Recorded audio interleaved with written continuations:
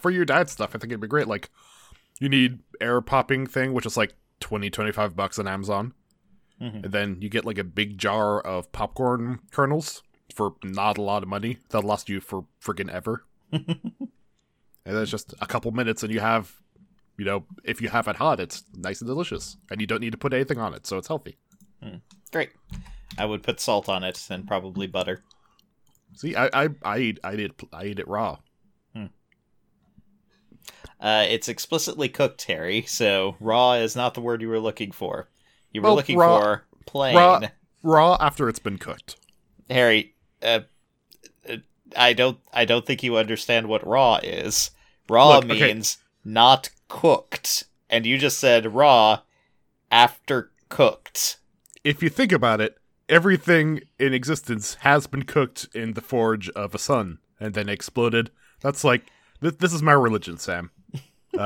It's like it connects us from all the way from the Big Bang, the primordial dust that coalesced into planets, and ends in me eating some air-popped popcorn. I like how your misspeak has caused you just to completely ignore the laws of reality and of verbal linguistics. And Harry, I'm kind of proud. You're refusing to back down about an entirely petty and superfluous detail. I learned from the best.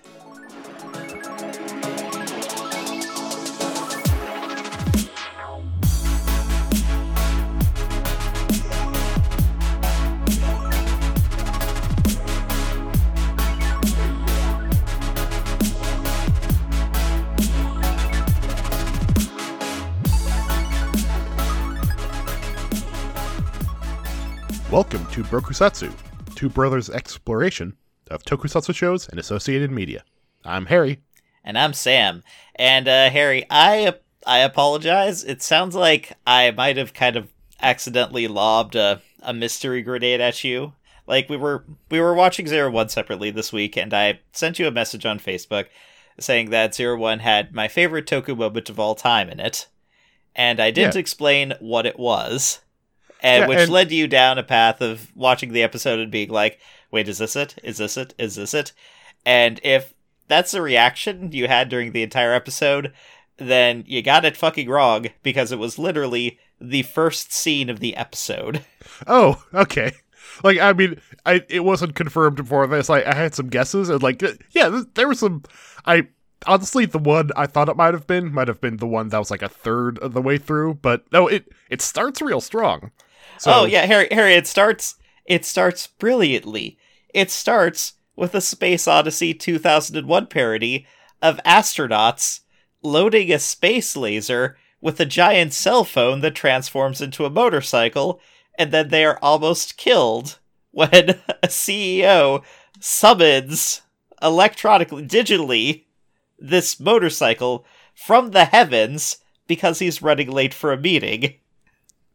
Yeah, so Kamen Rider Zero One episode 14, by the way, because we jumped into it hot. But yeah, like, even last episode, I think I was complaining that we're never going to see the motorcycle again, but they brought it back for this brilliant gag that, that in the background of the super tech, they apparently have a couple human gears in space just reloading the satellite with a cell phone. I love that this fake ass, like, anime ass cannon that shoots, like, transforming motorcycles has to be manually loaded. That is my favorite detail in this series so far. That they have to shoot it up into space, that a couple astronauts float over and just re-rack these things. And it's dangerous as shit, and they're almost killed. And one of the astronauts, frustrated, takes off their helmet, and the other one chides them a little bit because, hey, they're human gears, but still, like, it's bad form to take off the helmet. Well, they mentioned that something about, like, solar radiation, etc., etc. But it's like, yeah. But anyway, he is pissed, and he is going to call down the thunder. I thought, Harry, that we were going to get, like, a unionization subplot for human gears, which would have made me very happy. No, I'd love that. Yeah. So, hits the credits. After that, we get a recap of metsubojinrai.net, and I think this is the episode where it really started tickling me in a fun way that they're very insistent on saying .net every time they refer to the villain group. Like, it's a long villain name, and they're not shortening it in any way. It's every time, like, they're angrily saying, "We will stop you, MetsubouJinrai.net." Yep. It's like an Ames meeting with two of the common writers recapping the villains and realizing that, there might be more going on behind them. They believe that there might be moles. They believe that there might be multiple hidden personalities behind the scenes of Metsubou Jinrai that they have not yet seen. And Fua also notices that Hirobi and Jin, in the, like, because of the way it works in Japanese, I don't know the specifics, but basically, Metsubou Jinrai is 4 characters, and Hirobi and Jin, their names are like 2 of those characters. So it says, hey, is there also like a Death and a Thunder on their team? It'd go with their whole naming scheme. Mm-hmm. Yeah, good pull. Also, we are white guys who don't speak Japanese, so yeah, that totally went over our heads. Yeah. But speaking of MetsuboJinrai.net, Hirobi is pleased. The Magia operation has succeeded. They got the data they need. It's time to go bring him in. We are at the Heightened Intelligence headquarters, and the 2 astronauts show up. They are brothers. They're Human Gear brothers, which is still a little weird. Yep. Raiden and Subaru, they're the astronaut model Human Gears that maintain the satellite. Raiden is the one that's very outspoken, and he also has the older style of Human Gear headset, and so it makes a lot of sense that he has developed a pretty clear personality. He's aggressive, kind of rolling his R's. He's speaking to the other guy as his bro, in kind of like the way that it's like a thing. I mean, it's a thing here, but also specifically calling them like Aniki is almost a part of. I know it's in Yakuza culture, but maybe also just kind of general, just bro culture over there. He's been working with the satellite since it was first developed by the previous CEO, and now he's training this newer model as kind of his successor. So he mentions bringing down the Thunder, and Fua and Yuya have, of course, showed up, and this kind of trips Fua to be like, wait, you mentioned Thunder. What's going on? Wait, your name is Raiden. That's like the name for Thunder God. He's basically caught on to the themes naming in this kind of cartoonish show. It's like, hey, are you the spy? You're probably the spy. Yeah, ever since Fua got shot, like, in the neck, like, he's gotten a lot more genre savvy. And I'm here for it. Raiden, for his part, is furious at the accusation, saying like, hey, you calling me a terrorist? Man, I'm not a spy. My brother's not a spy. And to confirm that they're not spies, they say that, they're absolutely willing to help. Yeah. And they're interrupted by Jin showing up and being like, hey, I'm here to steal your progress keys. Yep, they fight, and it's, a pretty generic fight, but at a certain point, Jin tries to hack the astronauts, and Raiden jumps in the way of his younger brother, and he resists the hack. His headgear flashing from red to blue, but he says, you're gonna have to try harder than that. And, like, just forces out the weird hacking tentacles. Yeah. So they drive Jin off, at which point Raiden mentions that he survived the Daybreak incident. He was maintaining Satellite Zaya, but when the launch failed and destroyed a city, he was put in charge of the next project.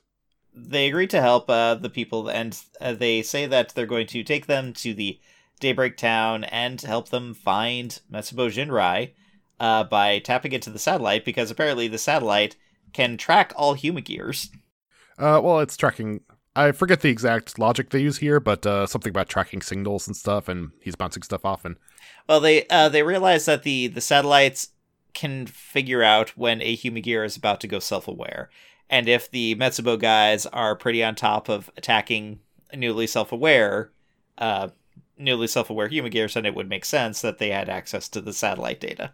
And Fua, like Arto, to kind of ease the tension, he breaks out one of his jokes. You know why the universe is so big? Because there's so much space.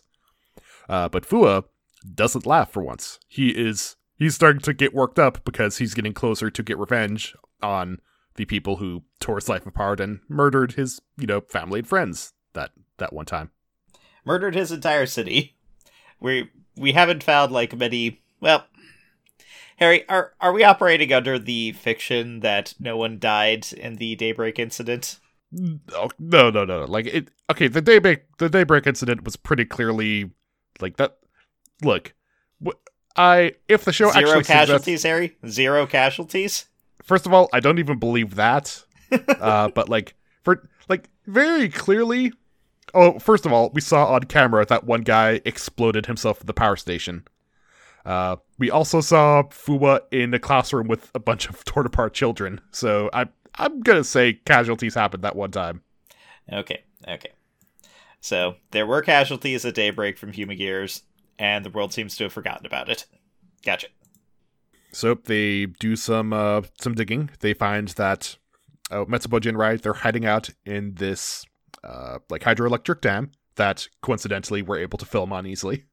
They are also mentioning some stuff that, for some reason, the Heightened Intelligence or the Ames crew were not aware of, such as the Ark that Metsubo Jinrai might be working with. This is just they treat this as common knowledge. Yeah. Well, Yua and Guy, the leader of Zaya Technology, Yua is starting to get a bit worried about Fuwa because he's being more and more rogue, loose cannon cop, and he's kind of getting worked up, and maybe he's going to get himself hurt. But Guy says, no. We can only watch over him. As the Ark guides us, we approach an age of our new mythology. With the mythology of the Kamen Riders.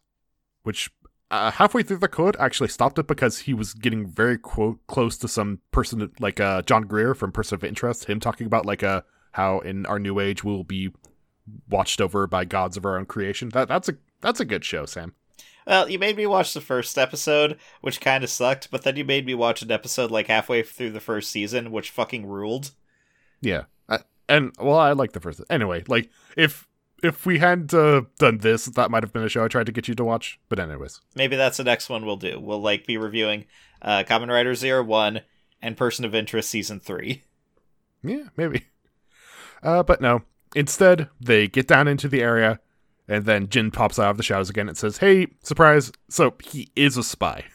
Mm-hmm. But he's a sleeper spy. He wasn't quite aware of it. Yeah.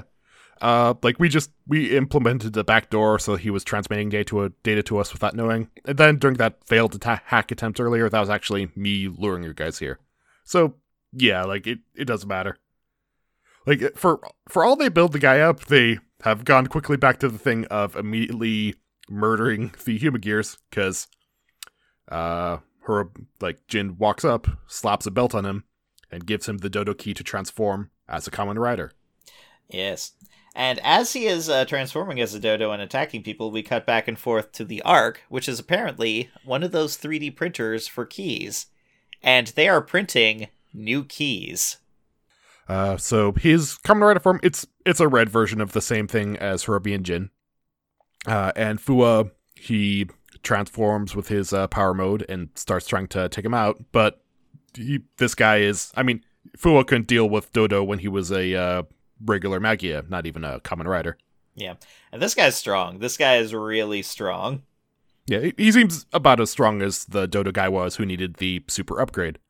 And so Aruto, he pulls out Shining Hopper and fights him, and that's effective for a little bit. But Aruto also used Shining Hopper earlier in this episode, and there is that thing about it wearing out his body, so he starts kind of twitching and falling down with electricity crackling over him, and it stops working, basically. And so during the fight, the Dodo Kamen Rider, he is attacking, and he manages to knock down both Fuwa and Arturo, and steal their keys, except for, a couple secondary keys that they still have with them. They summon a bunch of CGI animals. There is much hopping around. They kind of all condense into he slots them all into different parts of his belt, and then he slots them in, and it summons the animals. They all go into the satellite, and it creates a new, much more elaborate progress key that Hirobi brings out. Mm-hmm. Harry, I told you that those CGI monsters were the most dangerous parts of any transformation. Fuwa, he pops up, and he notices, hey, that new progress key has a wolf on it. I'm the wolf guy. Genre savvy. Yep, and he wants it. The Metsubo Jinrai guys, they laugh a little bit. They say, no, you cannot possibly use it. Anyway, it's locked. To which Fuwa smiles and says, haha, you haven't watched the first few episodes, have you? Well, specifically they say, you need to be with metsubojinrai.net to use it. So yeah, Fuwa does. He shouts that it's rage that's kept me alive since daybreak, so I can tear Metsubojinrai apart. He opens the key and slots it in, and it does work. Mm-hmm. It summons a series of satellites around him and creates a new, like, more heavily armored assault wolf form.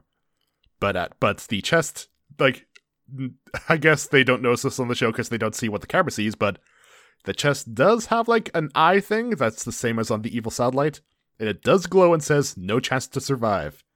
And for all that Fuwa has been genre savvy before, he doesn't seem to worry about this bit too much.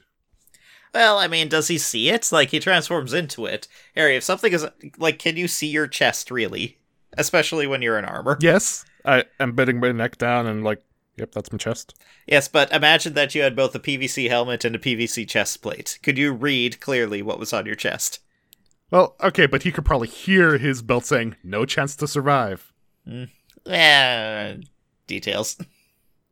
No, in any case. Yes, the Wolf Key is a serious power upgrade, so Arturo got the Shining Jump, Fuwa got the upgraded Wolf Key, so now we're just waiting for Yuya to get her power upgrade in a little bit.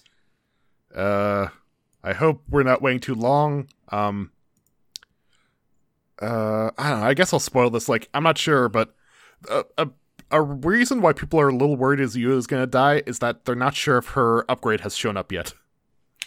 Huh. That would be worrying, wouldn't it?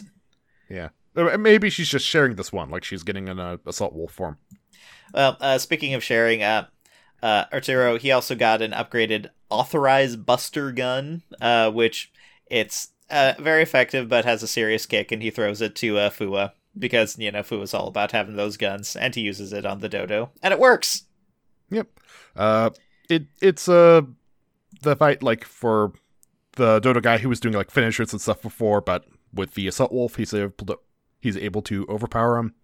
He transforms back, and immediately stumbles to his knees and vomits up blood. Again, maybe you should be more worried about this Fuwa.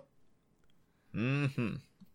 Yeah, so we have, like, I do appreciate that the show has gone out of its way to explain why they don't just use the upgraded forms all the time.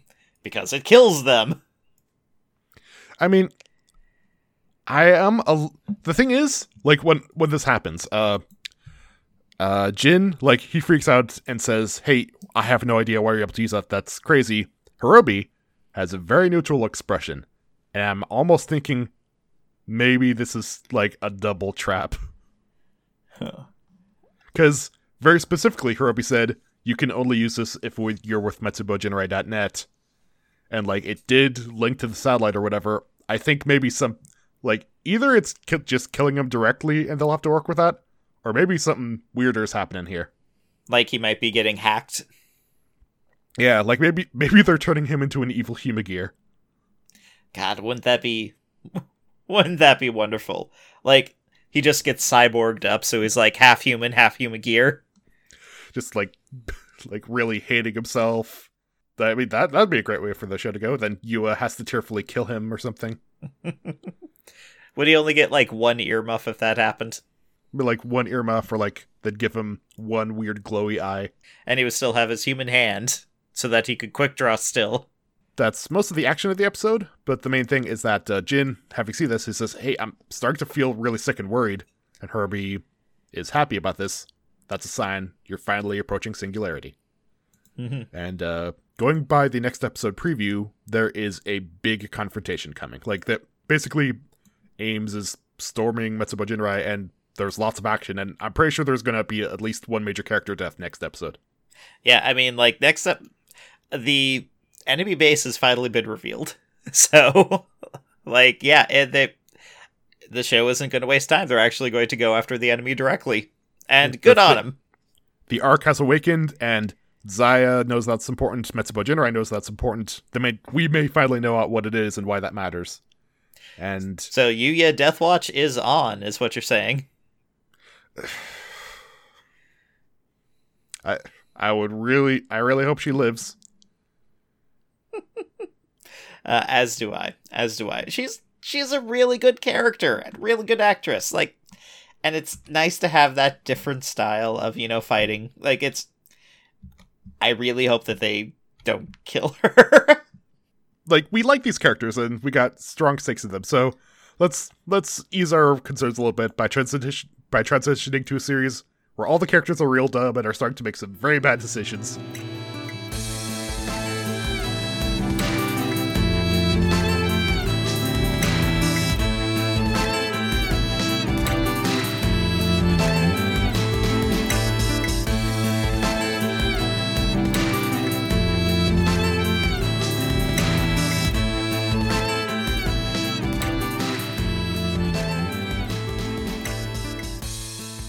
Kamen Rider Gaim!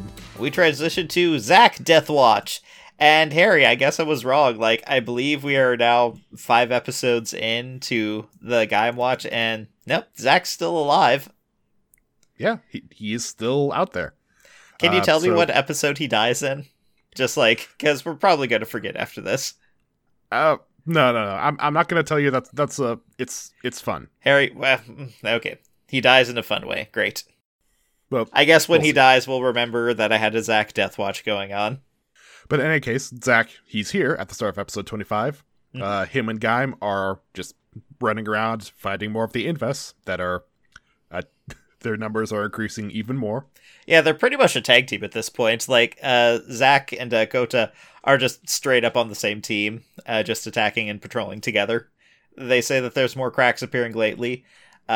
Amici shows up and they take out, was it like a dozen of the low-level Invests? They finish the fight, they manage to save everybody, and Michi very aggressively runs over to Kota and says, like, hey, if you do something stupid and get beaten, then there'll be nobody left to protect the city. He's kind of trying to say, hey, focus on this and stop your behind-the-scenes investigations that are kind of getting onto my territory.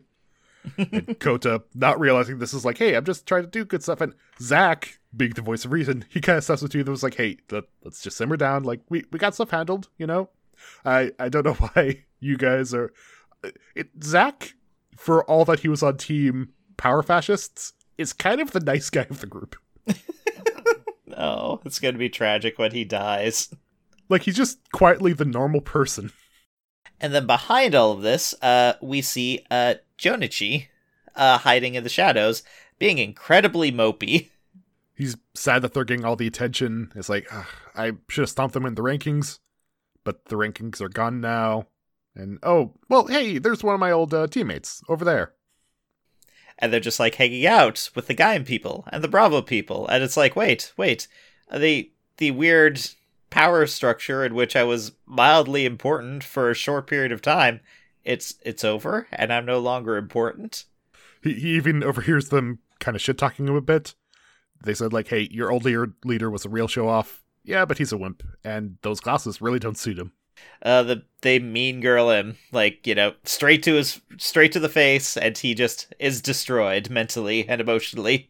Well, straight to his secret surveilling face. Like, they don't know he's there. Like, if I don't think they would have mocked him the same way if they knew he is here.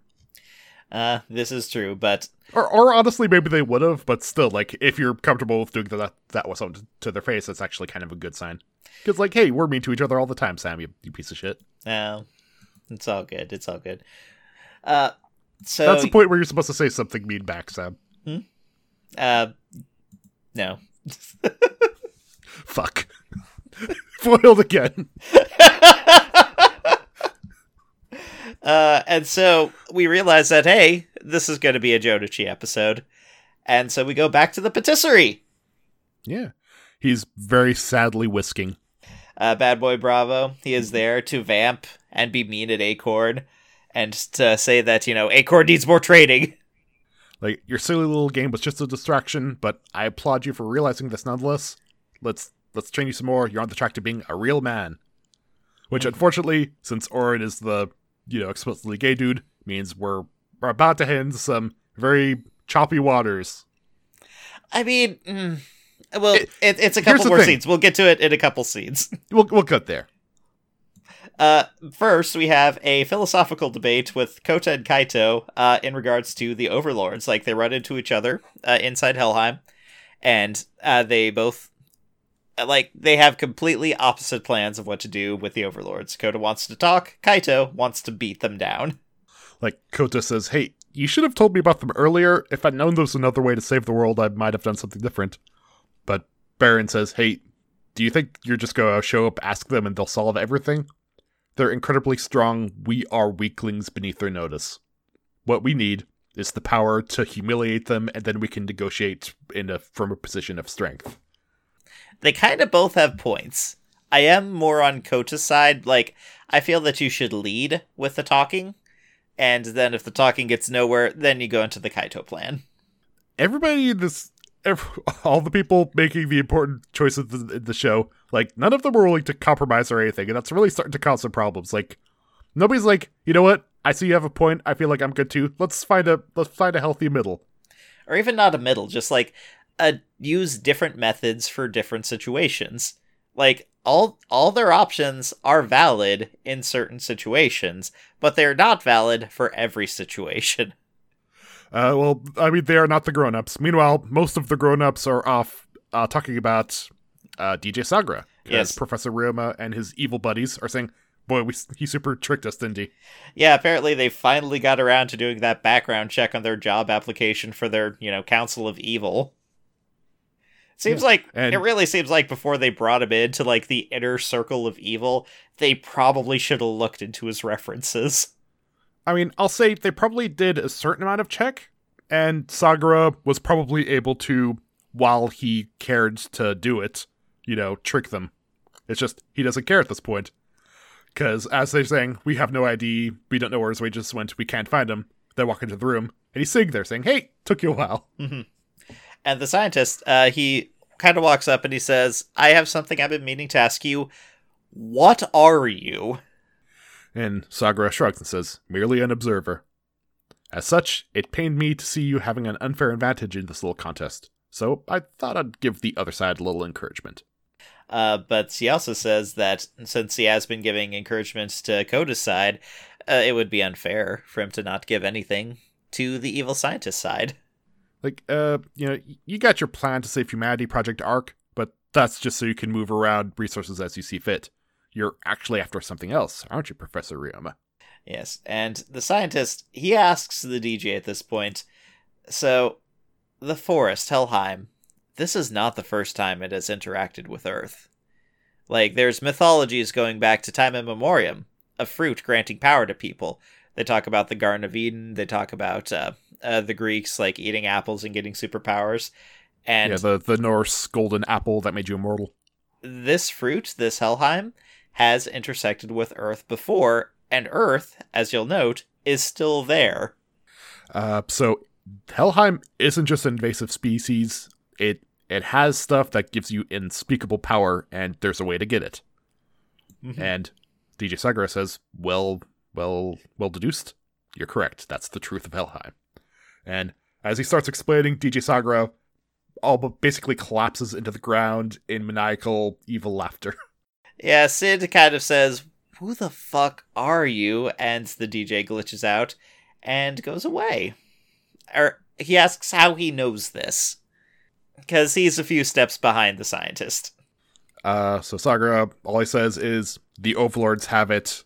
They have the golden fruit, seek them. So now we've gone a few scenes, Harry. It's time to talk about it. This could be a lot worse, but it could be a lot better. Here's the thing. Everybody I've heard talk about the show said that Metal Yoshida, the actor for Orin, saves a lot of the writing with this performance. So what Bravo is doing is he is putting Jodachi through a training montage and a drag show. Yeah, it starts off as him, running, doing like drill sergeant stuff on a playground, like them doing basic stuff, but it does transition to Jodachi dressed up as a girl and doing fashion stuff. And, frankly, doing pretty well. I mean, kind of killing it there, Jodachi. And, I mean, there's lots of ways this could actually be a good message, but they don't make any of it good with the writing or make it explicit, so I'm not gonna give them that credit. Mm-hmm. But after enough of a thing for it to establish a comedic beat, Jodachi gets angry, throws the wig on the ground, and says, like, hey, you're all just laughing at me, I'm done with your stupid games. I'm a faker. I know it as much as anyone. You have your life all figured out, but I don't even know what I want to do. A little bit of self-awareness here from Jonichi. Like, earlier in the episode, he was talking about how, like, oh, I should have beat them in the polls. Oh, I could have been the champion. And the audience was just shaking its head, like, no, that was never an option for you, Jonichi. But it seems like Jonichi actually realizes that. His kind of the bubble of entertainment stuff that he was involved in has collapsed. And by the way, Kota's terrible sister that we hate, if that had been your message, we would have been totally for it. But no, he just doesn't know what to do. And Oren says quietly, yeah, you are an idiot. Of course you don't know what you're from your life yet. You're like a teenager. He storms out. He goes to the juice bar of self-reflection. Has a meeting there with Kota. Bando, the very nice owner of the shop, gives him a fruit parfait. And also during this talk, you see some scenes of Bando in the background. Like, he puts on kind of a shawl thing Jonichi has and is actually having photos taken of him by the waitress. And because he's a grown-up and like, yeah, sure, this is fun, whatever. So that's another thing that saves it a bit. Yep. Hey, just trying it on. So, Bravo jumps in at this point, and... what? There's one funny thing in the conversation. Basically, it's just like, Jonichi's sad that his life's not going well. Kota says, hey, I'm dealing with some rough stuff too. Jonichi's like, okay, yeah, I know you have your drama, whatever teams. I really miss Hase. Man, like, I really abandoned him. Do you know what's going on with him? Kota starts flop sweating, because here's the thing, Zab. The people who know that Hase died are Kota. Takatore, right? It's just Kota and the Yggdrasil crew. Yeah. And Kota is following the Michi plan of not telling anybody anything, and it starts eating him up inside. By the way, we're throwing Michi in with the Yggdrasil crew at this point, right? Yeah. So, he can't say it, and at this point, Bravo bursts in, starts yelling at Kota to not corrupt his poor boy Jonichi. He needs to make the decision himself on whether or not to become a man. Like, I'm not gonna let a ruffian like you lead him astray. Kota says, hey, let's just talk for a second. And he's like, nope, transforming. And they have a comedy fight where Bravo, the badass, like, terror of the first 10 episodes, is manhandled by the waitress. Yeah, that doesn't make... Yeah, it's just a comedy thing where the waitress slops him with a broom or whatever. But anyway, they leave, they start yelling at each other. Gaim he's just in his base form, and Oren is also in his... He only has the one form. Yeah. So, yeah, it's not really a strong fight going either way. They're just kind of slapping at each other. Mm-hmm. It's 100% treated as a comedy fight. But something that is made clear in this conversation, Oren, even though he's been involved in a couple things as a mercenary by Yggdrasil, he doesn't know the plot either. So he actually does think that the beat riders were causing all the Inves attacks. Yes, when they are jumped by Inves, and Kota says, oh no, a crack must have appeared. Bravo's response is, crack? What's a crack? Like they're getting swarmed by a bunch of things on the ground, and then a whole flock of the bat Inves come. And Jonichi, who was kind of watching them, he has a moment where it's like, oh, damn it, and transforms and jumps in front of Oren, takes an attack. Yeah. Acorn with the save, takes it in his body, and is, downed, but it gives Kota and Bravo the opening that they need to wipe out the Inves. Kota, he goes to Triumphant Arms, he fishes them off, and he turns and sees the other guys have already left. Yes, Bravo carries Acorn away to go have a heart-to-heart together, and then Kota goes back to the juice bar and is immediately confronted by Mai, who wants to know about the secrets he is keeping. Yeah, but Mai has figured out that Kota is keeping the secrets. Yeah, and the beat on this episode is Oren wandering through the city, sees a crack, and he decides, I gotta figure out what this is, and jumps in. That seems like a terrible idea. Yeah. Then again, he is... On paper, he is the person most likely to be able to survive this, but I think the show is forgetting about him, and he might become a victim of the plot shortly. We'll get more on his development in the next batch of episodes. But no, for Gaim episode 26, which we're going into, some stuff is coming to a head. So the episode begins with Mai and Kota's continued awkward conversation, which takes Kota a while to get there, but he cracks. He tells Mai everything he knows, which is a lot less than the audience knows, but still, he spills his guts to Mai and brings her up to speed of where he's at. Yeah. Yuya, their team leader, he wandered into Helheim, ate a fruit, and he was the monster they killed in the first episode. The forest is spreading, it's gonna consume stuff. There's a lot of problems going on. And Mai, as I stated, she's shocked, she's sad for a bit, and she says, wow, well, it must have been really hard for you keeping all of this to yourself. You should have told me, and I'm gonna help you through this. Hey, Sam, I guess I didn't get on the first run through this show. Mai's a pretty good character. Yeah, that is the healthiest emotional response so far in this show. Like, it's kind of sad because I feel like it's a fault in the writing, but because she doesn't have like a belt and isn't involved in a lot of the stuff, she's allowed to be competent enough. Whereas if she was actually plot important to a greater extent, she would just solve too many problems. Whereas everybody involved is just creating more and more problems. Yeah, when you go to the 10,000 foot view, like, ignore the invest stuff because that's not Mai's sphere. But when you concentrate specifically on Mai's world, like the dancing, Harry, she's winning. Like, she actually achieved everything she wanted to. Like, she destroyed the game and she kept the dance crews alive, and she has dance crews all around the city entertaining people. They're beloved once again. Yeah. And she hugs Kota and says, you're not going to have to do this alone. We're going to do this together. It's a Takatora with a Skype call planning genocide. Man, I hope they're using an in-house system, because Google would definitely be overhearing this and they would be reporting back to the government. Yeah. He's talking about how the completion of the drivers they're nearing their goal. They're going to get 1 billion before Helheim spreads. So we should get moving on that whole culling our population down to 1 billion.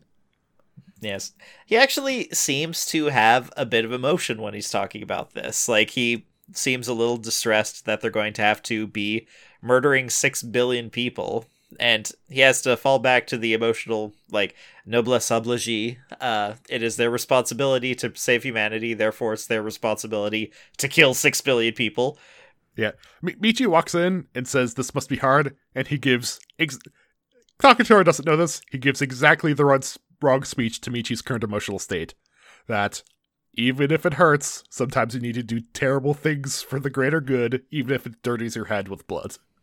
With this mindset, Michi walks back to the club room and finds out that Kota has spilled the beans to everybody, and Mai is now not smiling anymore. Yes, they're in the Grease Lightning garage. Mai's telling everyone everything. So, Kota, as soon as he told her, Mai's spreading the information around because, really, it should be around. More eyes should be on this. Like, if Yggdrasil was totally nice and competent and able to do it, okay, sure, they're in charge of it, but they're a corporation, so even if they didn't have, like, a mad scientist in there, they would still have, like, okay, Google. Look, you talked about Google overhearing this explanation. I'm pretty sure in this universe, Google is, like, allied with them and prepared to wipe out large parts of the US. Great. Yeah. Like that Amazon headquarters 2 is actually there to, like, spread pathogens so they could wipe out the eastern seaboard. So we jump to the Juice Bar of Self-Reflection. Kota's there wearing a victory leather jacket and looking happier than he has in quite some time. You know? The whole, the joy of unburdening secrets. Yeah, he's feeling better because, hey, he's trusting in his friends and it's helping him. They're going to figure things out. On the other side of things, Michi stands with Team Gaim as they're on a stage and about to shout the truth to the world. So behind his back, he activates a bunch of lock seeds and summons a swarm of Invis to attack his friends. God, yeah, like that's a brutal move. Like, so there was a crowd there about to learn the truth about Yggdrasil and everything, and immediately they're attacked. And so the crowd, they blame the beat writers again. The group, like, the people transform, they kill the Invest, but then they're alone in the plaza, kind of cleaning up the rubble. And Michi snaps, he runs over to Kota, grabs him by the collar and says, this is all your fault. Like, you're the one dragging Mai into everything. You've made her sad. You have no right to be a hero. Mm-hmm. And Mai slaps Michi. Says, what's your problem, Michi? This isn't about Kota. Go cool off. Like, that's literally what the translation says. Like, go cool off. It's good advice. Yeah, Mai with the good advice. But man, Michi, like, it's not a hard slap, but it destroys Michi. Like, it ruins him. This is his villain turning point. Like, that slap specifically, right there. So, cut to Professor Ryoma. He's looking at the data Kaito got with his fight with the Overlord. He says, like, I'd like more data, but I don't know. I don't think Kaito's going to be able to do it. But then Michi walks in, and... Well, specifically Yuko, the, Kamen Rider America, she pops up and says, I don't know, actually, I feel like Kaito's got some potential if you give him another chance. And Ryoma turns and says, this is weird. You're actually caring about other people like that. I don't know. Okay, sure, I'll give him another chance. This is almost interesting in and of itself. And then Michi walks in. He says that he's up to speed on everything that they're doing, even the stuff that they haven't told him, and he wants in, and they're going to be working on his plan now. I haven't told my brother. No, we're going to get the Overlords, and you're following my plans exactly. So the next scene is Kaito meeting with Peach, and Kaito gets a belt upgrade. Yeah, he gets a red Genesis belt. So the list of people without upgraded belts now is pretty much Bravo, Acorn, and Michi, right? Michi doesn't have an upgraded belt, does he? Right. Also, Zack doesn't have one. Does Zack not? Oh, yeah, Zack has one of those weird, like, completely unlocked belts that anyone can use. He has a mass production belt. Like, I'm not sure if there's any power differential, but it's just a basic belt. Okay. But, yeah, Kaito, he walks off having gotten some delicious new power, and Zack sees the exchange. Is like, hey, are you hanging out with Yggdrasil? And Kaito cops to everything, like, unashamedly. Like, he is a surprisingly open book with all the secrets that are going on behind the scenes. And his stance is that, humanity is not his responsibility. What he's going to do is go and meet these overlords and beat them the hell up. Zack says, hey, they're just using you. And Baron shrugs and says, yep, but I'm using them too. I gotta take a risk if I want to get power and be able to survive. Zack, I'm proud of what you've done. You've gotten your own strength. Make your own future, man. I'm not sure if that's good motivation or bad motivation for Kaito. Like, I mean, Kaito's a complex character, but he seems to actually care about his people.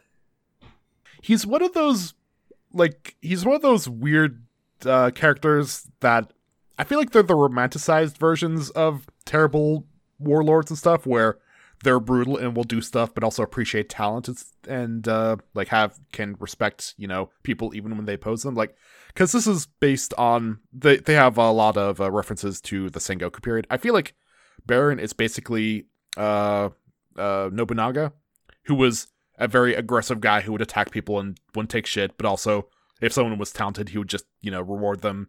He really liked, he liked loyalty and stuff and just wanted people to support themselves. And was, Nobunaga was betrayed by, he was basically betrayed by Michi. Wait, Michi is a character from that period? No, but, it's complicated, but basically he was brought down by treachery. I see. But yeah, on the subject of Michi and Kota, they're in the forest. And Kota is scouting, with his Peach upgrade, using his super senses. And then, as he walks away, Michi uses his labeled secret spy radio and starts to loop in all the other people that are in on the secret plan. It's almost a metaphor for a lot of the show. Like, Kota using his powers, finding out something. Michi getting the information, passing it to evil people. And then Baron kind of stumbling into it, shrugging, being like, well, whatever, someone's being betrayed, but I'm doing my own thing. That's the show in a nutshell. And I can't emphasize this enough. All these spy radios that people are listening to, there's big Yggdrasil logos on the sides of them. Someone in production was like, these are secret spy radios. You're not supposed to put the company logo on them. Like, I did get that memo. Like, it's spec. Marketing says we have to market everything.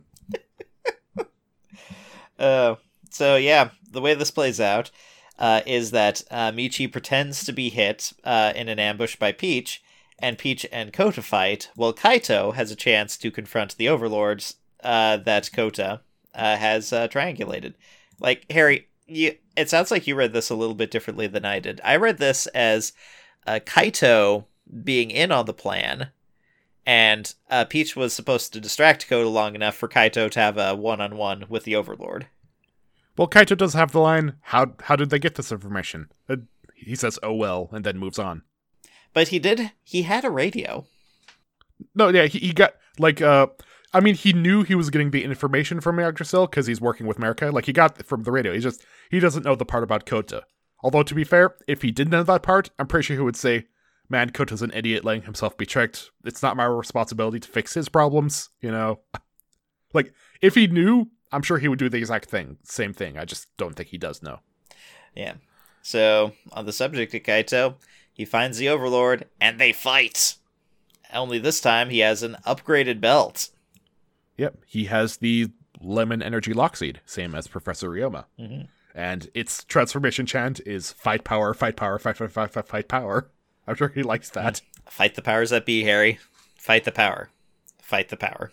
The fight between him and the Overlord is still teleporting around using energy attacks, doing all kinds of tricks, but Baron is able to deal with him kind of on even terms. Like, neither side is gaining a lot of ground. He even lines a big arrow in its gut, and the Overlord Demishu starts cursing at him in Japanese, saying, like, how dare you? I'm not going to lose to an ape. To which Kaito's response is, oh, so you do speak our language.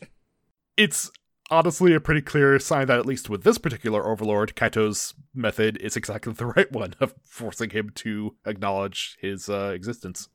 So moving from a fight that's basically evenly matched, we go to a fight that's pretty much a slaughter. Because Kota and Peach duel for a little bit, then Kota's like, fuck this, I need to be somewhere, and goes full power with his victory arms, and just KOs Peach in 0 time flat. And he specifically doesn't kill her, like, he knocks her out, leaves her on the ground, and just kind of looks at her and leaves, because Kota's not a murderer. Like, he knows that she'll get a new belt, and either he, kills her, cripples her, leaves her in a forced to die, or just assumes he can fight her again. And that's a pretty Kota move. But yeah, Michi meets up with Peach, who's downed, and they say that Kota, he got away, and they're disappointed at this. He might interfere with the Kaito plan. So Peach goes back to base, and Michi goes in to see what happens. Baron is, he's fighting the Overlord some more. He's starting to, he might even be overpowering him soon. But Kota shows up, stops him, is like, hey, why are you fighting him? I need to ask him for a favor. Like, Baron, you're the unreasonable one in this situation. I don't know, like, Kota, this is not a good move. You should have let Kaito play this out. I mean, so, I'll say, basically, this is a sign of both of them being big idiots, because next episode we get a much smarter version of this whole conversation. But it's just some of the actors are changed, and someone does point out, hey, we could, take him captive. But due to the interference, like, the fight kind of fizzles out, and the Overlord is able to escape, possibly with the help of another Overlord who was overwatching. I wasn't entirely clear on what they were doing, if they were teleporting people around, or if they were just watching.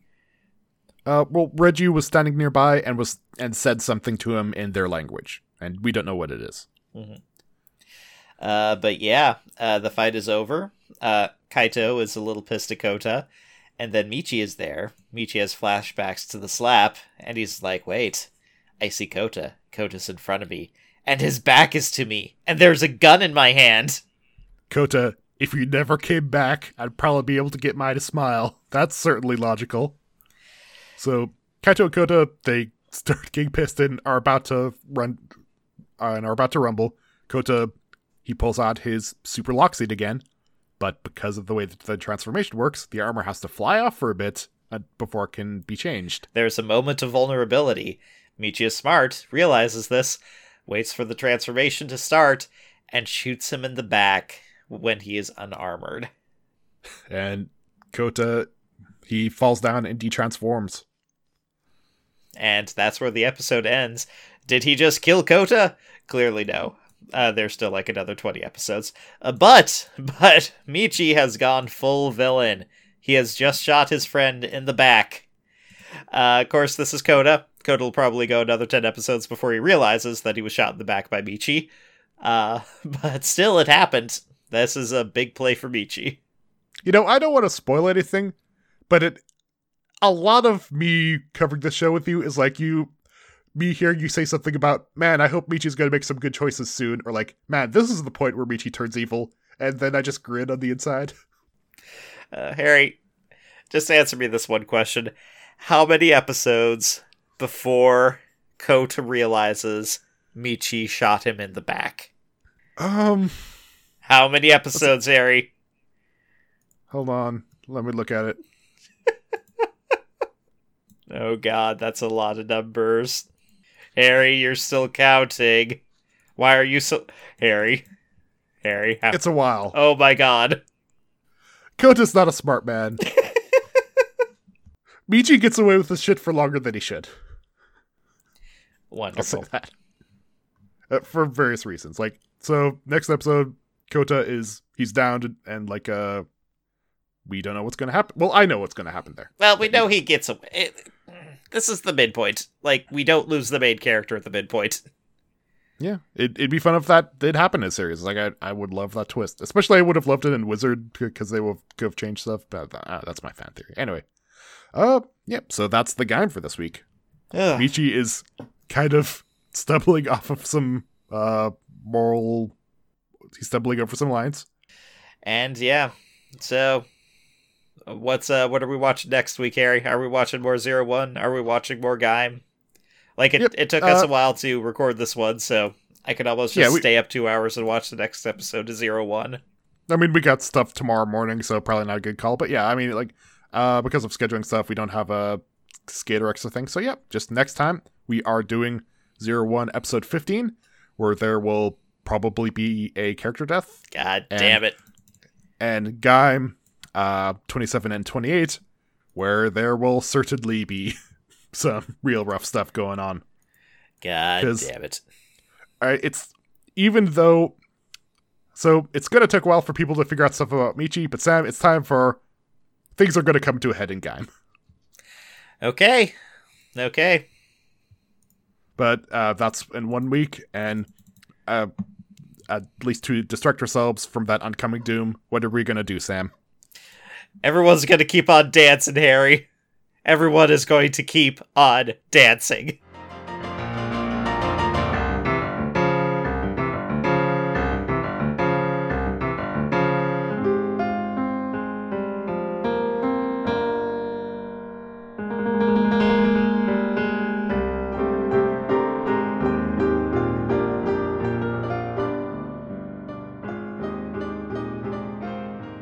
Just rewatching this show, like the point at the start where Michi was like, it's fine, you know, as long as I can keep my happy place with Kota, like, I just want to be friends forever.